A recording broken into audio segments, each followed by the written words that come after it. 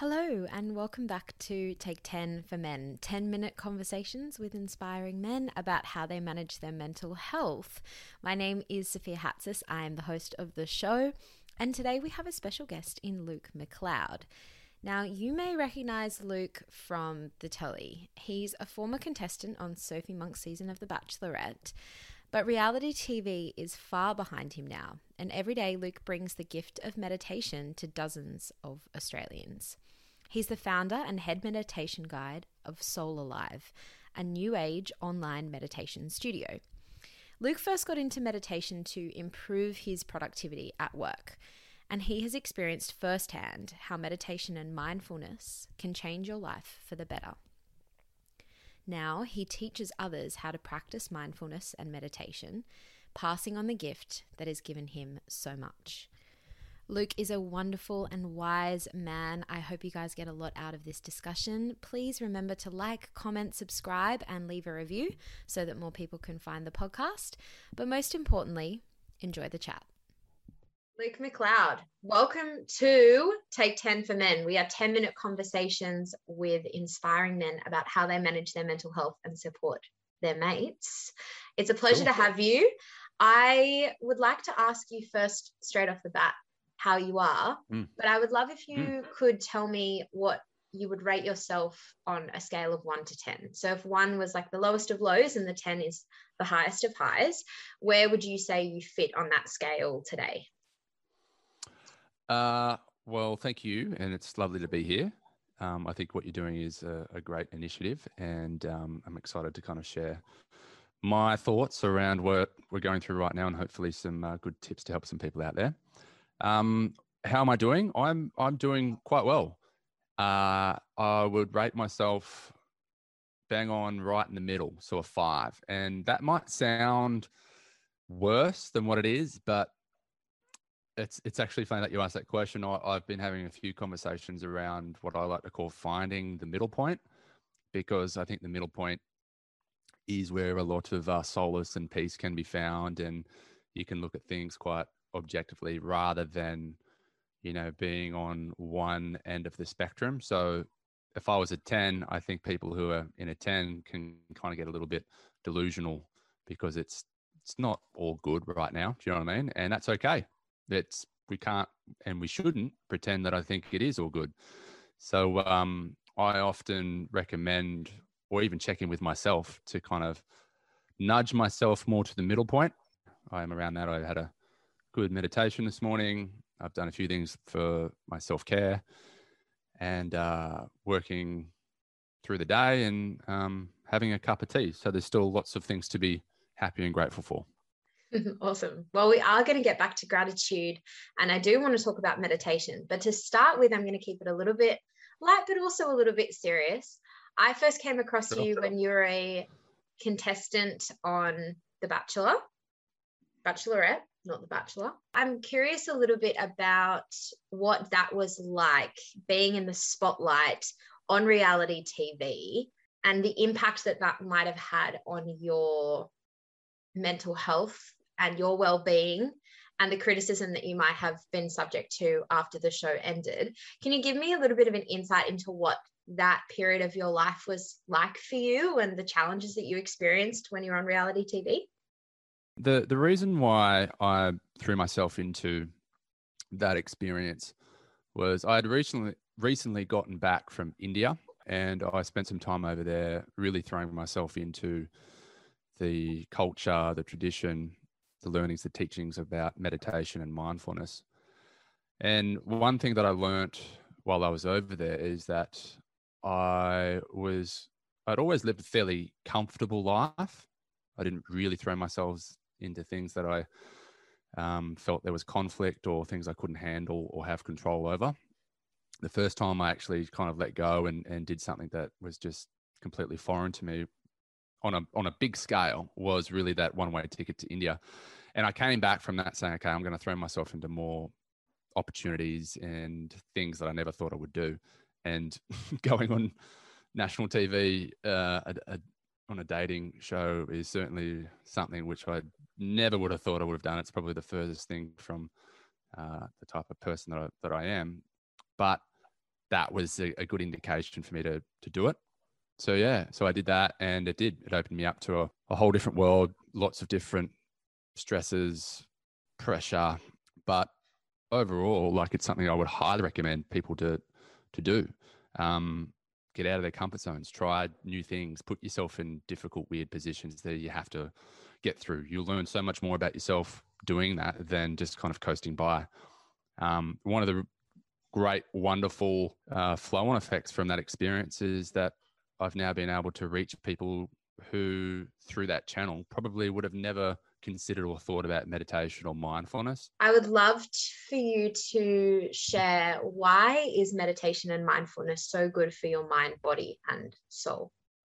If we were to kind of roll it up into what are the biggest benefits that it's done for me, it's just made me enjoy life more, really. And I think that's the essence of why we're here, is to really kind of squeeze life for what it's worth. I mean, not to sound too cliche, but we've only got one of it, one life, and we're not here for very long when you really think about it.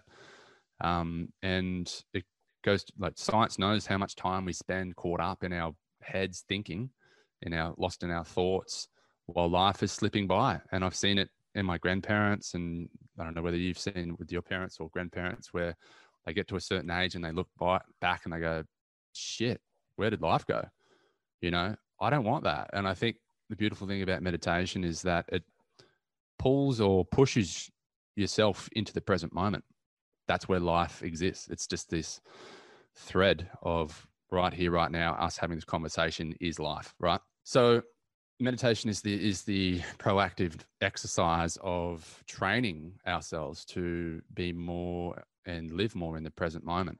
And I think that in itself is such a beautiful gift, and something we just don't do, or because society has conditioned us to always be caught up in our mind. And not to say that that's a bad thing. Like, I think it's probably where I differ on with other meditation teachers in some ways, that they seem to think that it's all just about constantly just living in the present moment. Like, it's just, that's what enlightenment is. And I differ on that, because I think the thinking mind certainly serves a purpose. Otherwise, why were we created with it? I just think the balance of how much time we spend in each of these different modes is way out of whack, right? So a bit more time spending in the present moment, that's what meditation does, and enjoy the thinking time when you've got that. And yeah, so that's the big one. Everything just snowballs from that.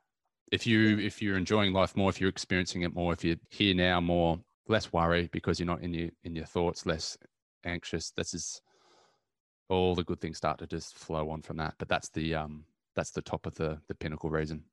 Is there a common thread as to what's missing and in people's lives, and what changes them? Like, how does meditation, how have you noticed meditation and mindfulness, particularly in men, I'm curious about, because this chat is all about how men can manage their mental health and support each other. Like, what are sort of the key takeaways that you can think of if you think about all the people that you've interacted with?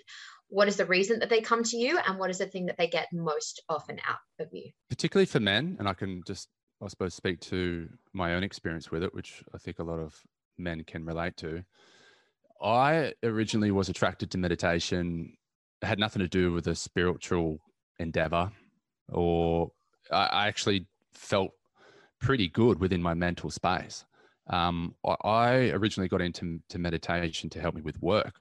It was something that back about 15 years ago, when I was looking into all of the different practices, habits that successful people did in their lives, like whether it was in business, sport, even in the arts, the creatives, one of the things I found is that a lot of these really successful people, most of them meditated. And at the time, I found that fascinating, because I thought back then meditation was something hippies did that lived in Byron Bay and had no drive, you know what I mean? But it was the complete opposite. All these people who, at the best of their game, like Muhammad Ali, the greatest boxer of all time, Steve Jobs, one of the most, amazing minds and entrepreneurs ever, they both meditated. And I was just like, okay, maybe there's something a bit more to this. So that's the reason why I started. And I think having that conversation with a lot of men kind of removes that element of the woo-woo, which can often be attached and associated with meditation. So that in itself makes it a little bit more appealing to men first and foremost. Most people still come to me because they are at a point where they are struggling with their mental health, because meditation is often prescribed so much out there now as a way of helping with anxiety, depression, and difficult emotions, which it certainly can. The interesting thing, though, is one of the things I recommend that when people come to me and they say, "Oh, my GP," like GPs prescribe it now actually as something that you should do. Like they said it to my dad, he should try it because he's had high blood pressure, and he was like, "What?" My son teaches it. I never thought I'd do it as part of like for a medical reason, but yeah, most people come to me because they've feeling some way that, you know, they're anxious. They've finally kind of got to the point where like, I need to do something about it. The funny thing though is meditation doesn't fix your problems, right? Which I think a lot of people think it does. It doesn't.